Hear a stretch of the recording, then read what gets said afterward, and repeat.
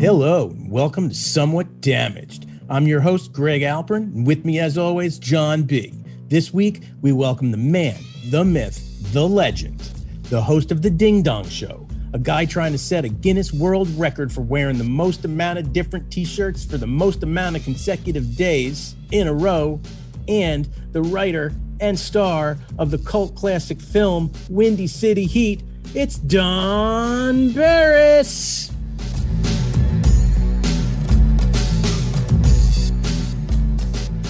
Last time you came to my club, I was like, you want to go on stage? You're like, yeah, not tonight. And I'm like, this motherfucker comes all the way from LA, doesn't want to step on the legendary stage of stand-up New York. I was like, who the fuck is this guy? Number one, I didn't come there to do stand-up. I came there because I came out there strictly because I was working there. I was working for a TV show, and I was just going around saying hello to people around. And I know that the club's a big whoop-de-doo club, but here's the thing. I also, one time I was, hold on. Oh, this really went crazy. Oh, I just had all of our conversation on the text.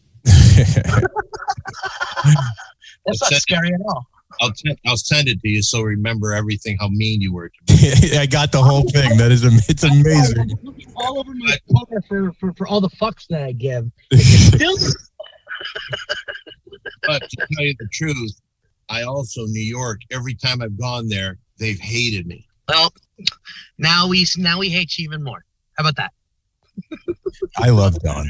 And thank you. I love you, Don. Every time I go to the store, it's always a pleasure to see you up on that stage, even if it was behind a bar during the pandemic. Oh, you saw then? Oh yeah. I mean, I was out there all November. I mean, I was running around too, but it's always a pleasure to see you on the lineups. And how's it feel to be back, man? It feels wonderful, to tell you the truth. I was thinking before the pandemic, because of my, because I do TV warm-ups and all that, I had gone over 17 years. Every day I was on stage, and the pandemic came and just ripped it out. Wow. And you get used to going up every day and doing something, and it really fucked with my head, to be honest with you. How did you pass that time? I mean, obviously, a lot of us just sat in friggin' doors and did nothing. But what did you do? Caught up on a lot of masturbation that I was wasting by stand up when I could have been at home jerking off. I caught up a lot of that. Look at my hand. Actually masturbated the fingerprints off my hand. You see? Oh my God, you are jacked, man. Look at that. Look at that arm strength. You're never going to get through TSA now. So how, are you back now doing the warm-ups? Yes. Jimmy's opened up. They've got about a half an audience. I do Jimmy Kimmel Live with about a half an audience. And going into that, I used to just spend the night just giving out t-shirts and talking to people, going in the audience, playing around. I'm not even allowed to walk in the audience area. Right. So and I can't give away any prizes, and people don't give a shit. Yeah. So you're just going up and doing that 10 minutes, getting the crowd hot, and then. Yeah, between 10 and 20. How do you prepare? Do you prepare differently for that than you do when you go up at the store on the late night? I don't prepare differently at all. I go up with no thoughts in my mind at all, usually. Right. Once in a while, I might say, hey, I'm going to try this. I put in this word in this joke, so let's do that joke tonight. You know what I mean? I might say, not with mine, you don't. I might add something one night, and it gets a big laugh. So okay, let's try that again. Right. So I may do something like that. But the nice thing about the Comedy Store is, for me, every night I go up. So every night I'm on stage and I can work like that. Right. So I have a hard time sitting down and writing stuff. So every night's virtually a different set if you're just going up and. Yeah, I'd rather play with the audience. Right. See what they have and see what they give to me. And right now I think I have about 5 really dumb jokes that I do and I'll weed those in when I feel like, okay, I need something here. Right. But I'll talk to the audience, but I don't do it like the normal hack comic. Sure. So, yeah, no, it's such a staple of the room, and how has it changed since they've been open to me, and I don't know, it's probably the same to you. I mean, there's a lot of things that you cannot talk about anymore. Yeah. I mean, even if you had like a very simple joke that involved race in any way, that's not allowed in any way. Huh. I'm the farthest thing in the world from racist, but sometimes you may say something that's funny, but you can't do that anymore. And I understand that, and fine, good. And so I just completely stay away from that. I completely stay away from anything sexist, anything at all. It's really kind of difficult. Yeah. Do you think a thumb has been put over a lot of comedians with this kind of wokeness? I mean, LA is kind of like that area that, in New York especially, where, journalists will come out to shows and they're not going to like a joke. Do you feel that you've got almost a muzzle on you now? I do, but I also feel this. I'm very lucky because I usually close out the store, either in the main room or the original room. So I'm the last one to go up. I've, like the last few times in the main room, I've had a little bit of a hard time because it's just, now I'm going up at 10:30, which used to be the prime time. Yeah. Where you see a Bill Burr and somebody like that. And so now even though I'm the last one, it's like they really expect something special. And at first I was doing well, but the last 3 times I've been in the main room, it's been kind of like, ugh. I walked away thinking, I did not do well there. It's awesome to hear that honesty, Greg, Don, specifically from you, like hearing that, like, somebody that's been doing it this long, that you can say, yeah, last 3 sets have not been good for me. In the main room, in the original room, I'll go in and I'll kill. But that's right. A little bit later. That's closer to midnight. Yeah. And maybe that's it. Maybe I'm not a 10:30 comic. Do you think go ahead, Greg. Sorry. Do you think it's at all because the makeup of the audience pre-pandemic is different than it is now? Because you certainly had a lot more tourists and Australians and people from all over the world coming in pre-pandemic, and now it's, they're not coming here. It's all locals basically. So you think that has anything to do with it? Like the makeup's changed? No, I actually like the locals because the locals, like a lot of people that come specifically, they wait till the end of the night to see me. Yeah. So they kind of know what they're going to get, and they are anticipating that. And they like to, they'll either look at what I do, if it's something I haven't done before, but they also like it when I tell a joke, and they like watching the audience's reaction. Yeah. Because they know what's coming, and they'll watch the audience. So I'm kind of lucky in that aspect. So I can use a joke 4 nights in a row, and people are looking at it in a different way, and they're not, oh, geez, right, do something new. Yeah. Maybe some people, but I don't care. What kind of chips you eating? You know what? I had a thing for guacamole today. And I got some guacamole, and I got thrown out of a grocery store. Which one? Ralph's. And this cocksucker George, it's the second time this fuckhead has thrown me out of Ralph's. What did you do in Ralph's to get thrown out of Ralph's? All right. I was walking, and I was actually trying to find, and I haven't, I thought, you know what? They've got great guacamole there.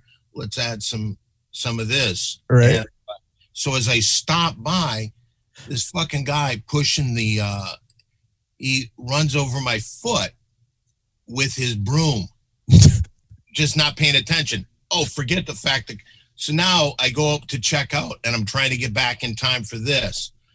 So I didn't realize some people just have no fucking concept of being on time. John. Yeah, exactly. So I get in line. The line is completely empty. But now I see the same guy pushing that broom, and he pushes it, and he now is turning around. So I move my cart up and I start putting stuff on, and he pushes the cart backwards and he looks at me like, yeah, do something. I go, don't you fucking stare at me like that. Don't you fucking stare at me. And so George, the fucking manager, comes out, don't take his stuff. And I go, what are you doing, man? What are you doing?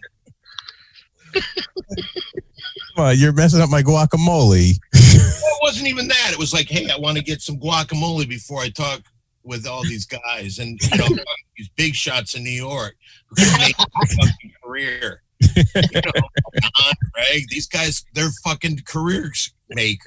Look, there's not much we can do with yours, Don. We're kingmakers. Eric Aligny was nothing until he met you guys. Nothing. We took the Tampa out of that boy for sure. Absolutely. Oh God. So, not to get off the guacamole topic, but I'm really wrong. Am I wrong? If some guy fucking stares at you like he's gonna fucking punch you, I did nothing wrong. Fucking bitch. Fuck George. Yeah. I'm sorry. George. Fuck George, and I'm not going to let this sit down. I'm going to make a big thing out of it. You should. Fuck George, fuck Ralph's, all those guys. I'm just intrigued because, I mean, I've been to the Ralph's on Sunset at like 11 p.m. at night, and literally people are just fucking jerking off in aisle 2. Yeah. You get shit. I can tell you this. That's rock and roll, Ralph's. And I one time, maybe should I tell something personal? Sure. Whatever you want to do. I had sex in one of the aisles like at 4 a.m. at Ralph's. What? Wait. At the corporate, the truth.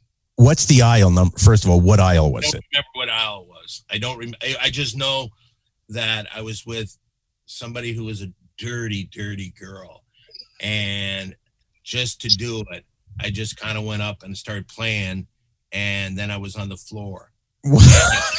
And one of the guys that knew me there, because I always go in the middle of the night, knew me, and he just was like, yeah. John, can you imagine the sight walking into Ralph's at 4 a.m. and Don's on the floor? And to be honest with you, I just put it in and pulled it out. Just to say you did it. Yes. You know, I would choose the cereal aisle because you could take those cheap off-brand cereals that look like little pillows, and you could kind of recline yourself a little bit, so you got a little bit of an angle going on with that. That's the aisle that I would choose. John, maybe when you have sex, you plan every move out. I'm spontaneous, and that's what the ladies seem to like. They never know what's coming. Clean up. I didn't have plans of what aisle I was going to do it in. Yeah, well, again, I'll think cereal aisle. That should have been a scene in your movie. Clean up aisle 4, please. But I want to talk T-shirts for a second.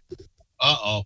What the fuck? What the fuck is John doing? Oh, first he's late, then he disappears. What kind of bullshit is Are this? you listening into this podcast? I don't see it, John.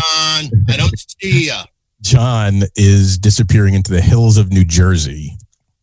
So he'll be back. So let's talk T-shirts for a second. You must have the largest collection, or there's a few people I know, all happen to be comedians, have insane collections of T-shirts, right? You, Florentine, Don Jameson, have well-known T-shirt collections. You definitely take the cake, and you're going for a record. Yes, I am. I tried to do the record before, but then I found out that I fucked up. How? Well, a couple times. First of all, I did it a half year, a different shirt every day for a half year. Then I did it 365 days. When I did it, I think my final shirt said I did it 365 shirts in 365 days. Then I thought, you know what I'm going to do? I'm going to go for the world record of the most shirts worn, different shirts on different days, and what was the record. So I started doing it, and then when I found out the record, I thought, holy shit, and the record is some guy did it for over 10 years. What? Yeah. A different shirt for 10 years? Yeah. And he died trying. So, I guess it would have been 2020. I had done it for over 3 years. And then I started looking to make sure that everything. And then what I would do sometimes is I would buy a new shirt and, I haven't worn this one. And I'd buy a new shirt and I'd wear it. Well, I went back and looked and, for different circumstances, there were 3 shirts, different shirts, but the same pattern. And so I said, okay, so then I just said, okay, I want to do 1,000 different shirts, 1,000 different shirts. Right. I got to 1,000. And I said at the beginning of this year, I'm going to try to set the world record. And today, this is from yesterday, so I haven't worn today's shirt. This is shirt number 254 or something like that. That's Kylo Ren from the... Oh, really? It's not Darth Vader? It's Darth Vader? No, that's Kylo Ren. Oh, see, yeah. I put on my thing, Darth Vader. No, Kylo Ren from, I'm not the biggest Star Wars guy in the world, but I happen to know. Fucking nerd. Okay, John, why don't you keep it down? We can't see you. When I can see you, you can talk. No, that's Kylo Ren from the first, when they started these new sequels of Star Wars movies like 5 years ago. That's the new bad guy. Okay, well, I don't have that. You know what? I'd love to get a stand-up New York shirt. Yeah, John. I can do that. I will send that. We'll be in LA first week of October. So I will definitely. I will have 3 different versions of the stand-up New York shirt for you. The vintage one would be 3. Yeah, because a lot of them I buy a lot, but there's a lot of like fans that send them to me. Sure. And they've been very nice, and so I'll wear like Chippewa Middle School of Des Moines, Iowa. I don't care. I would like to get, but I'm going to do I don't know when I'm going to do it, but like I will do some, like I'll do nothing but Beatles shirts. I'll do nothing but Quentin Tarantino movie shirts, all different. So I'll put those back to back and put them into a little thing. But yeah, I'd like a stand-up New York one. Absolutely. Yeah, I was going to ask you about how you've accumulated all these shirts, because that's a lot. First of all, that's a heck of an investment if you bought all those shirts yourself. I did buy a lot, but I will say a lot of people have been sending them to me, which is wonderful. Yeah. And there's some that like somebody has sent that he may send me 40 shirts. And you can tell they've been worn before, but I just wash them. Right. I'm fine with that. So you know what? I'll send you some shirts. Yeah, I'm trying to set the record. Yeah, I'm trying to set the world record. And then when I do set that record, what are you going to say? What have you done? What have you accomplished in life? You have to ask yourself. Hey, listen, you'd be the second person I know that is actually in the Guinness Book of World Records. Oh, look who's back. Oh, hello, John. He's so pretty. He's so pretty. He's in New Jersey right now. He's driving through Here's a question for people. Now, do you know much about New Jersey culture? New Jersey culture? We're both from Jersey. We're both from Jersey. Yep. Oh, you're both from Jersey? Okay. Then you can answer this because I've wondered this. Who is the bigger star in New Jersey? And it might be an era. It might be like, fucking John. But who would you say New Jersey would be tied to more? Frank Sinatra or Bruce Springsteen? Oh, it's definitely Bruce Springsteen. Now, or do you, I mean, like the people from before? I even remember that thing that I remember hearing the story that Bruce Springsteen tells about they saw Frank Sinatra in New York, and they say, and Bruce Springsteen's mother said, Frank Sinatra comes from New Jersey too.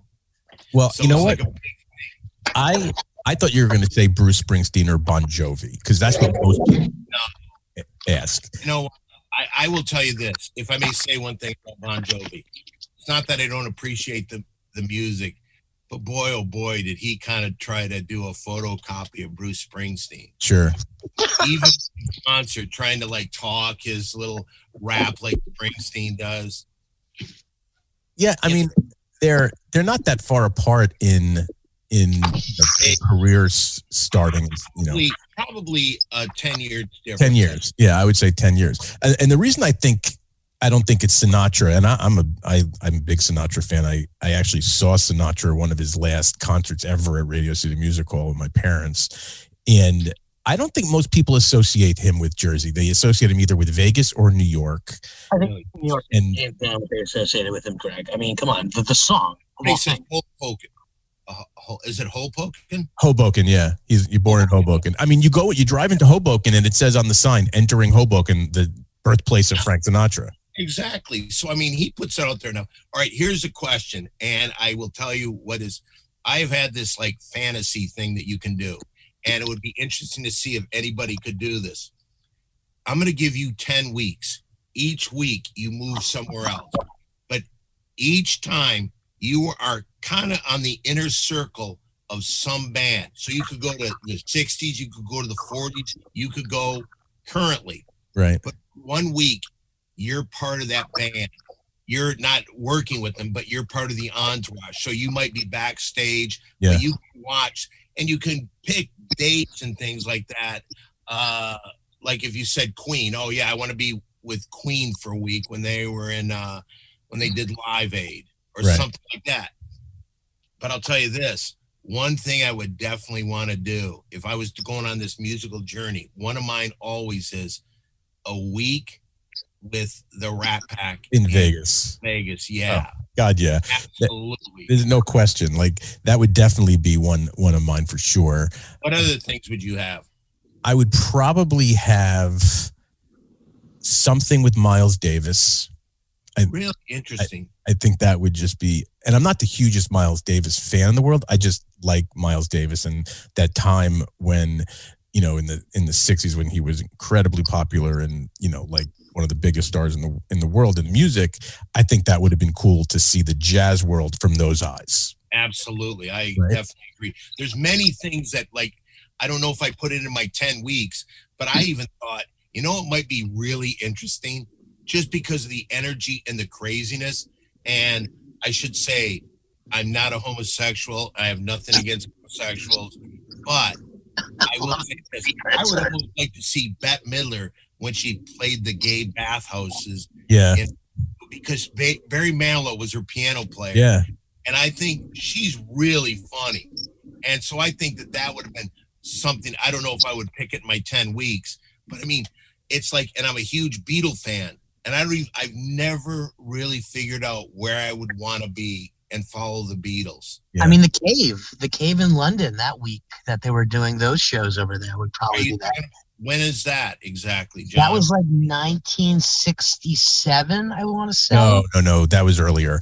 The cave really? Earlier, yeah. That was pre Beatlemania. Yeah, for sure. So at least on Ed Sullivan's stage, I would probably say that week too. Oh, 64. So you're going 64. That would be kind of an interesting week because you follow the Beatles their first week here. Their album had just gone #1. They had a #1 single. That might be an interesting thing the first week that they were here. Right. Yeah. Anything newer that you would want to do, Don, though? Like maybe I mean, I'm not like maybe it's Maiden or like Metallica on the One tour. There was a very close thing that I almost at one point I used to open for Dice Clay. You know that moron, right? Yeah. Yes. Andrew from Long Island. Yeah, he's the Jewish fellow from Long Island. Good Jewish boy. He was I was opening for him at this time, and he was doing Metallica, and he was going on between Metallica and Guns N' Roses at the Rose Bowl, and he wanted me to come along with him and videotape him on stage. Did you? No, I didn't. I had another thing I had to do, but that would have been Pretty cool. Yeah. He was banging some chick at Ralph's at 4 a.m. in the morning. Hey, I'm over here now. Look who's judging me. At least I was here on fucking time, John. And on camera. Come on. Yeah, now you hide yourself. So I you know, it's funny because I'm a big Grateful Dead fan. So I would have to occupy 5 of those weeks, or maybe 4 of them, from a week in every decade of the Dead. Really? Now, do you like it? I got to see him because they were on Jimmy Kimmel with John Mayer. Would you like to see? What do they call that now? Dead and Company. Would you like to see that or no? I did. I've seen it like 5 times, and 2 of the 5 were fantastic, and the other ones were just okay. I have no issue with John. I think John's a phenomenal guitar player and musician, and I like the fact that he's in the band. A lot of people hate it. I think it's fine. This is not one of the decades I would pick. I would pick late 60s, mid 70s, late 80s, early 90s. So probably four decades. It might be interesting to go on. Then the Grateful Dead was on that train journey across Canada, weren't they? I saw a movie where they went across Canada. The Grateful Dead was there. Janis Joplin was there. The Rock and Roll Express? I don't know what it was called. It might be, but it was like they had a documentary movie about it. But I'm saying Miles Davis was there. Yeah. That would have been kind of cool to see all that. Yeah. There was some crossover in some of the jazz guys with the Dead back in the Woodstock year, late 60s, early 70s. And even Branford Marsalis did the historic run with the Dead in Long Island in the late 80s. And it's a funny story because, and I just heard this.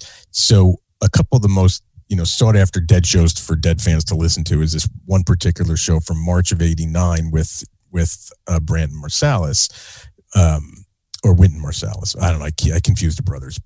Branford, and he's the sax player.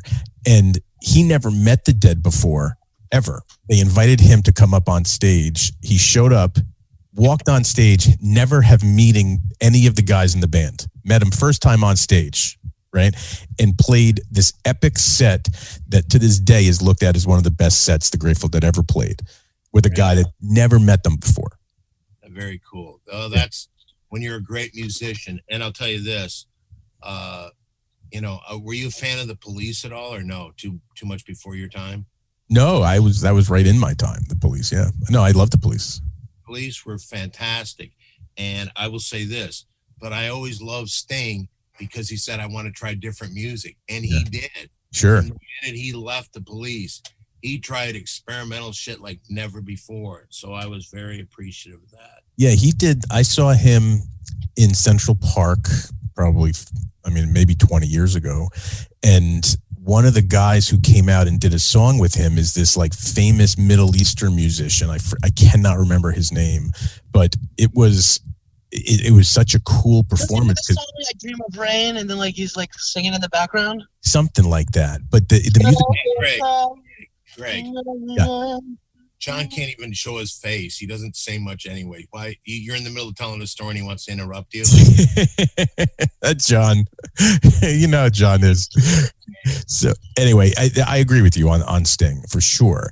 But I would occupy 40% of my weeks with the Dead, and then really, yeah, definitely. I have to. I couldn't not do it, and then I definitely. What if you could only pick 1 week for each band? What if that was the rule? Can only take 1 week of the Grateful Dead. It would be the 70s. It would be 1977, May of 1977. You would want to be in there. What was their, when they had in the 80s, they had their biggest song chart wise. Oh, Touch of Grey.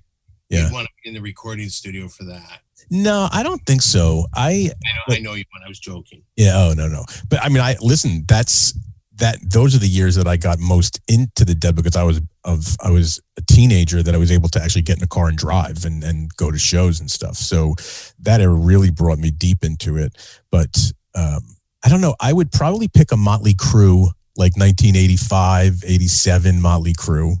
Yeah. Just for that experience, because those guys are crazy. And don't know what else. John, just the hotel parties alone with those. I I mean, know. it would just be amazing with the crew. maybe Zeppelin in the Hyatt House, the Riot House years. You know, that's right next door to the Comedy Store. Yeah, right across the street. Yeah. Oh no, next door. Next door. It's the Andes now. Yeah. Yeah. Yeah. Right. And I'll tell you this. You know, here's the thing. I love Led Zeppelin's music. I just don't think Jimmy Page ever created on stage what he did on record. Right. I don't like the way he played all over the place. And I like a band, like I've seen the Eagles a few times. Their songs sound exactly the same way they do on the record. And that's the way I like it. Yeah. You know, they weren't into all that other stuff, but you know, Led Zeppelin, it just seems like their live performances were so different. Right. In my mind.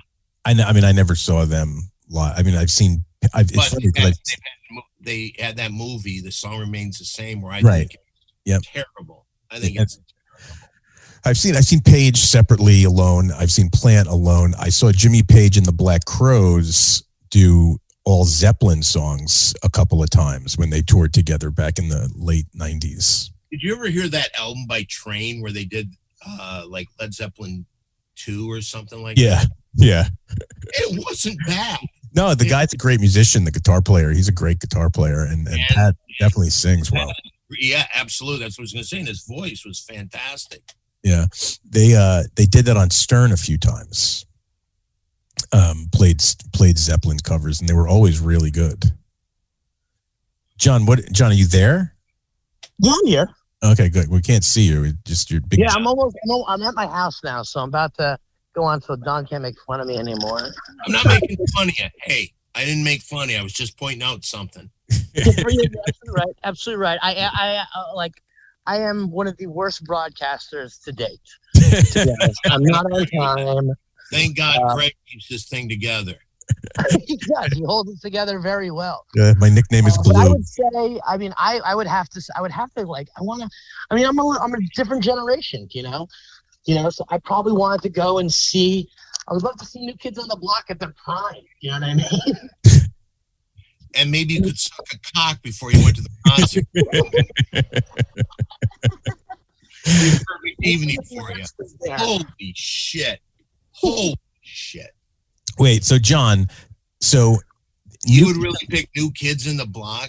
I mean, and at the peak, I mean, like, I'm not even saying New Kids. Like, I mean, I would probably just to see, because I would want to see all these progressions. So one band is probably anything Jackson 5 or Michael Jackson. Probably, I'd probably want to see that for a week. But you know, I'm a big pop culture guy. So, you know, how did those? I mean, I toured in the early 2000s, so I kind of know what it's like to be a fly on the wall, but not for like a major band. Now, when you toured, was it like New Kids on the Block, where every hotel you would stay at, girls would be yelling at your name, John, have the signs outside all night? Not that extreme. They were a little bit, but they definitely, I mean, I was on the Warped Tour, so it was that pop punk, Southern California. Really? Are you a musician? I'm not. I was a tour manager. Oh, really? Yeah. So like I kind of experienced it, but it was a different vibe back then. You know, like we would hear all these stories about, what's the name of that book? Sex, Lies, and Cocoa Puffs. Was that it, Greg? Drugs, sex, and Cocoa Puffs? Who the author? What's his name? Klosterman. Yeah. It was essentially about being on the road. There was a lot of it, and you know, like the quote unquote bygone era, the good old days had kind of passed. But I don't know. There's something about that I want to see. You know, knowing what we know about Jackson 5, I'd love to see how that worked. Michael Jackson in general, his stage shows were amazing to do a week, and seeing the Moscow shows. I mean, now I think, say Moscow, Billy Joel doing USSR. I mean, that would have been a huge thing to kind of be a fly on the wall for. Who do you think is bigger in the New York area, Billy Joel or Frank Sinatra? Sinatra, I think. Greg, can you agree on that one with me? I mean, I have to say Sinatra. You know, again, I think that really depends on who and the age demo you ask, right? Here's the thing. People hate Billy Joel. Yeah, like they despise. Why? His music. Anthony Bourdain was one of the biggest guys that was pretty open about hating Billy Joel and not allowing Billy Joel music on the kitchen line. I think Billy Joel is spectacular. And I agree too. He's one of my favorites of all time. I've seen him about 22 times. Have you really? I would love to see him. You know what I would like to have Don, seen? you got to come by when he does the residency tour at the Garden. It is unbelievable. And like everyone's like, you know, like a lot of people come out of town, but like it's not a bad. It's like a $50 ticket. I would say that I would absolutely love to see it. Yeah. Before we didn't get any. Now we get 2 shots of you. Fucking egomaniac. Making up for lost time. I would love to see that. That would be wonderful too. And I think I'm a huge Beatles fan. And the fact that I think he too is a huge Beatles fan. Like when he closed Shea Stadium. I was there. I was that last play at Shea. Oh. And seeing McCartney come on stage, like if you hear the backstory, he literally touched down on a private jet in the right out in Teterboro, and then they had to get through immigration super quick, and then they literally had to get right there, and they had no idea if he was going to be able to close the show. But here's a second partner, Don. If you're a huge Beatles fan, have you seen McCartney live? Yeah. I was actually at the Dodger Stadium show, which was the closing show of 2019, and he may never tour again. So I may have seen the final concert Paul McCartney did. He brought Ringo Starr up. I was in the 10th row, and behind us, I saw what's his name? Johnston from Elton John's band, a couple guys like that. Everybody came to that. But and I'm telling you, and I'm not ashamed to say, when he came out, I started crying. Wow. Oh, no. Blackbird came on weeping. It's just weeping in but public. You know what? He was on. I actually got to fist bump him when he was playing Jimmy Kimmel Live because they shut down the street on Hollywood Boulevard. Ladies and gentlemen, Mr. Paul McCartney. And as he came out, I gave him a fist bump. Wow. Oh my God. I was doing the audience warm up. So I'm and I'm telling you this. And then I stood on the side, and he's got that piano that's all kind of psychedelically painted, and he's playing songs like all these things. And I was standing next to his tour manager that had been with him for over 20 years, and he's just sharing all these great stories. But I could hear the piano, hearing the actual piano before I could hear it. Oh, that's wild. In the audience. It was my greatest experience musically ever. And Did you ever think, Don, that being that kid as young as you were, and that you would have these opportunities? I mean, fucking living the dream, man. Even this, Van Halen played on there, and Van Halen, David Lee Roth was playing, and he was in the opening. They did a song. He threw up the mic, and it hit him, and he cracked his head, and it bled. Yeah, yeah. And if you watch it, I think on YouTube they have that. And you hear me get up and start, okay, hey. So but I mean that was a pretty cool thing. That was the first appearance they did as a band back together, was on the Kimmel Show. Was it? I didn't know that. Maybe I may have known. Oh, where'd John go? Is this the way he runs his club? I mean, it's unreal. In and out and in and out and in and out. I will tell you, I've probably in my life, I used to publish a music magazine. So you are a fan of music. Oh yeah, for sure. And at that time, in those several years that magazine was in existence, I went to see live music 4 to 5 nights a week in New York City. Everything from little baby nobody bands to Elton John at Madison Square Garden. Right. Yeah. I mean, and so every single type of music and everything. Just out of curiosity, do you like Elton John? Yes. Me personally, I like some Elton John. I'm not I wouldn't say I'm a big Elton John fan, but I certainly respect Elton John. And, Yellow Brick Road, every time that song comes on. I mean, come on. What song? What song, John? Believe it or not. Yellow Brick Road. Bad reception. What did you say, John? Yellow Brick Road is one of those songs. I actually do that in my act sometimes. You do? Yeah. Just sing. And it always gets a laugh. Oh, look at the puppy. She had it done. That's Leo. Leo's the star of the show. Hello. Well, he's the reason that I had to sign off. He was chewing at something. Jeez Louise. Just a second. Hello? Greg, yeah, I mean, John, the owner of the club, was late, and then he had nothing but so we're a little behind. Okay, but just so you know, I was probably the best guest this show has ever had. They'll probably tell me that at the end. All right, see you shortly. Well, but it sounds like you need to sign off soon. Oh, pretty soon, but I'm okay. She's like a little bit behind. So what I was gonna say about I enjoy talking music more than anything. So yeah, me too. I'm having a blast doing this. I'll end my musical journey with you for today on I mentioned I've been to all these concerts and everything top to bottom. And the one show that I think moved me the most of all the bands I've seen, and I've seen pretty much everybody, was Michael Jackson.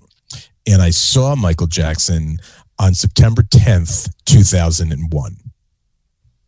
Whoa. At Madison Square Garden.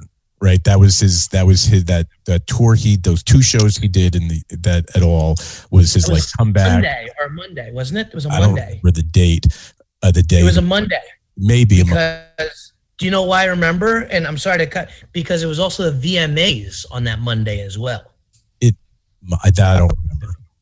But that show, I remember sitting in that audience on the floor. Greg, I want to hear this. Let John go with it. Just get. Oh yeah. You were part of the conversation. You were a big part. Okay. John, how do I mute? So no, I'll make it quick. So I'm on the floor in the second Michael Jackson hits the stage. I've never experienced a feeling like that in my life. Of all the shows I've been to, from the bands that I was the biggest fan of, sitting front row watching Van Halen and Eddie Van Halen literally blow my mind. This was nothing like I ever experienced ever, and sat in awe for 2.5 hours as he did, his show. It was the most unbelievable thing I ever saw, like live, and I couldn't believe I felt that way. It's sitting in that audience watching this guy perform. It was the most incredible thing, and to this day, it's the greatest show I've seen in person. I'll tell you something. When you say that Michael Jackson thing, I feel that he's one of the most talented musicians ever. I will say this. I got a chance to see them on their Victory tour when he went out with the Jacksons, but he didn't tour for Thriller. So this was his Thriller tour. Yeah. So the excitement that you're talking about, it was crazy. Yep. And I'll tell you a little story. This is how stupid I was. They had these shows, and I was going to get tickets, but I had to get like 15 tickets. And so I got in line in Detroit. And when I saw how long it was taking, I stood to the side because I heard that they were opening for another show. And people got weirded out because I was just standing off to the side. And so they came out and they said, what's the matter? And I said, well, I've been waiting here. I tried to get tickets before. I got screwed because they never announced this. I drove here as fast as I could from Saginaw, Michigan, which is a 90-minute drive. I did all this stuff. Boom. And I said, but I need these tickets. And I promised these people I'd get them good seats. They said, would you come with us? I literally thought they were going to, people at the Silverdome, I thought they were going to beat the fuck out of me. So I was afraid to go with them. But you know what they probably were going to do? They were going to take me. They were going to give me good seats, and I was going to pay for them that way. What a moron. What a moron. But I will say, that is incredible. Yeah. That was what's, for me, because I do the audience warrant for Kimmel, like, I go on stage before all these bands. Yeah. And I get to, hey, how are you? And I'm telling you this, there have been some, the most disappointed one was Prince, because I love Prince. Right. Came there and he hardly sang any of his songs. He had this girl singing most of the time. I'm like, but I'll tell you Have what. you seen Prince live though, Don? Like anywhere else? Live. What's that? No. Have you seen Prince? Nowhere else. Yeah. I almost went and saw him at one of those concerts he did here in town where he would turn off all the lights. Yep. I've heard about those. But one of the, like, I always go up and I'll shake everyone's hand. And I went up to Trent Reznor and shook his hand. I said, I just want to say big fan. And he said, oh yeah? What have I ever done?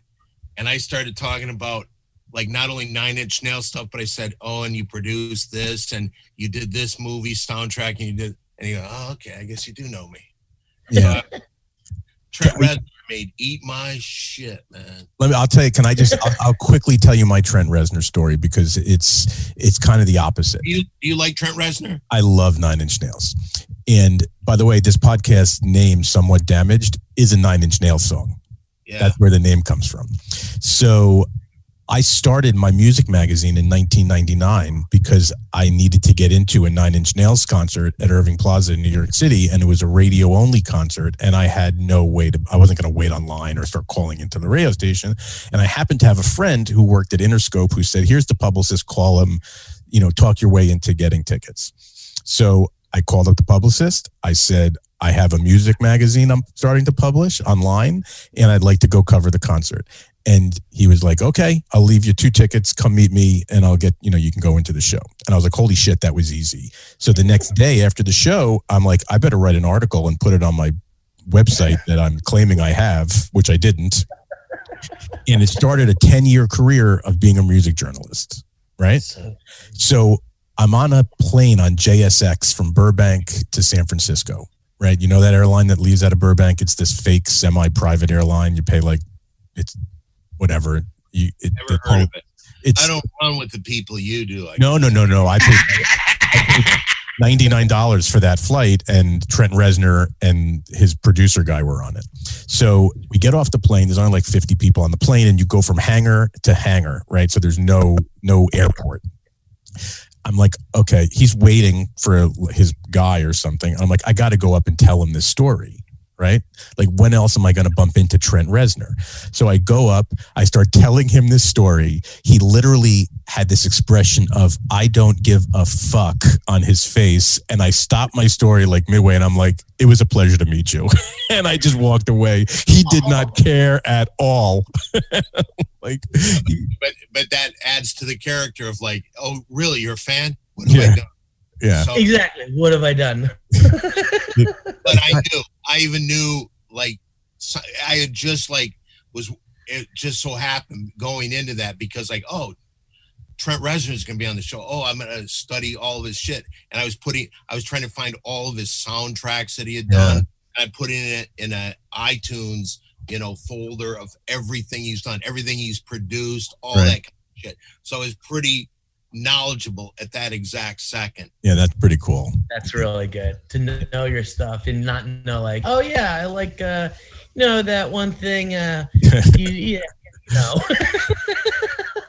right, John. So Don's got to roll soon, so hit him up with your food question. Let me just, before you do that, where would you rank my interview on the greatest interviews ever that you've had on this show? First, of course. Thank you. John? Yeah, I would have to go. This is number 1, because this is the most engaged, even with me coming in and out. Like, I like, sometimes and being late. But like that, but I mean, listen, Don, I mean, you are a legend in itself. I would love to have you at the club, but hearing the music and not having to talk comedy sometimes is so much better. And like, I mean, I love that question. If you could choose 10 weeks, who would you tour with? I think that's a fucking amazing question. Oh yeah. Where would you go? I think that's, I love that question. Fantasy. You know what? Do this for me, John. Next time, come up with an idea and you can pick dates. So you could say, you know what, I want to be here. And, like Elton John, I might want to be November, Thanksgiving, around that time with Elton John, 1974. Final appearance of John Lennon ever being on stage during an Elton John concert. So that might have been cool to go and see that. Yeah. I love that. There's so many. So we end all of these on a food question. All right. So I'm going to let John, maybe you tweak it a little bit based on some of what we talked about, but let you go. You go. You shoot. So, I mean, Don, we're just going to go and fill the rampant. I mean, you do a lot of travel, and you've been all over. I'm going to ask you, we always ask our guests, what was the best thing they had to eat this week? However, you're dining on your guacamole from Ralph's right now, so I know that's probably top up there. But I want to ask, what is your favorite food that makes you think of home? Interesting question, because home for me is Michigan. Real white trash.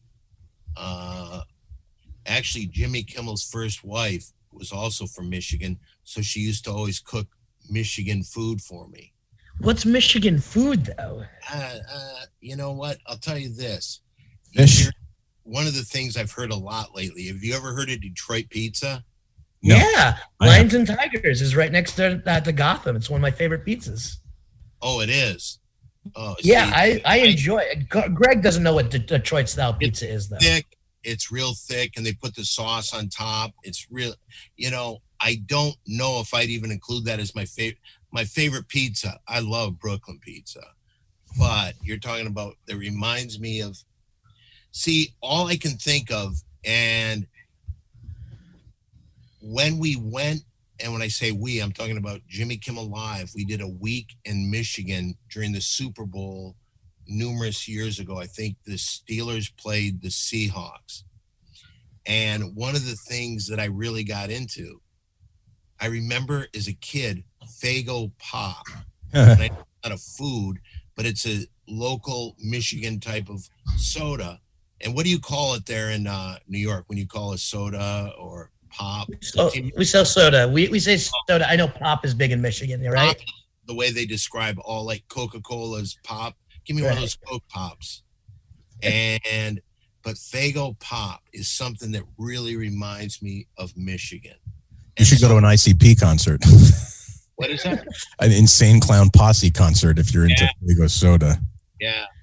I know. And really kind of the only reason I asked that, Don, is because I had something today that projected me back to my childhood. Oh. I had clam chowder at Friendly's, which is this restaurant chain. It's an ice cream chain here in, I guess it's the East Coast or the Northeast. But I had New England clam chowder, and I tasted it for the first time in a long time. And my mom was there. She's like, you used to eat this a lot. And we used to go to Friendly's a bunch when you were a kid. And I was eating it in front of her. I'm like, it tasted like I got transported back to being a child and like sitting down in a booth and waiting for my ice cream. It was one of those things that was I know it was out of body experience. That's why I had to kind of ask that question. Well, and I think that I kind of understood that's what you're getting at. And I remember when we went to Michigan, I bought a case of Faygo Pop, all the different flavors, and I think I left 2/3 of it behind, but that's what I had. And you know what? I'll tell you this: we were going to come to New York in October. Jimmy Kimmel Live was, and we didn't do it because of this fucking COVID, and so they had to cancel that. But maybe next year.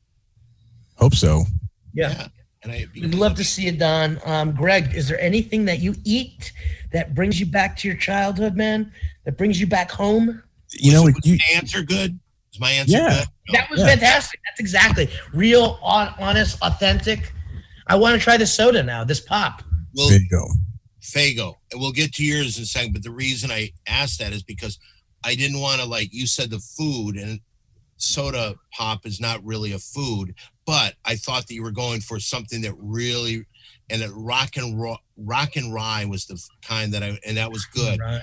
And so I thought I was going for that, but I didn't want Now, the perfect. guy that you're considering your best guest ever to fuck up the one question. Still up there. Still holding the ranks. Very true and dry. Okay, Greg, what are you going to say? I'm going to say, I mean, if it's just to bring me back to my childhood, it's pizza, but it has to be like I grew up in northern New Jersey, which, you know, I think to this day has some of the best pizza ever, right? And I live in southern Connecticut, which has the #1 pizza place in the country year after year after year. Pepe's from New Haven. And there's just something about a piece of pizza that is a perfect combination of crust, cheese, and olive oil that if it's right, it immediately takes me back to my childhood pizza place that I used to go to almost every day because my next door neighbors owned it. And I was lucky enough to just be able to walk in, get a slice of pizza, and walk out anytime I wanted. And that would be, yeah. Very God. Well, God, I appreciate you bringing me on. I hope I did okay with you. John, we loved having you. I wish one of the hosts would have been here the entire time. Instead of like in and out. That was bullshit. And I'm telling you this, Erica Ligney will hear about the performance from John. As he should. Now my producer's going to be mad at me now? Come on. Should have been here. Should have been. Anyway, Don, listen, we're gonna be in LA in like a month, so hopefully we could link up and stop by the store. Yeah, for sure. Every night. So and it's very nice to see you, and thank you very much too. for this. And I hope I did okay. We didn't do awesome. comedy at all. No, it's fine. Music is our thing. It's down with that for sure. Well, very cool. Well, it was nice to see you, and I'll you see too. you in a month. See you, Don. Thanks. Good one.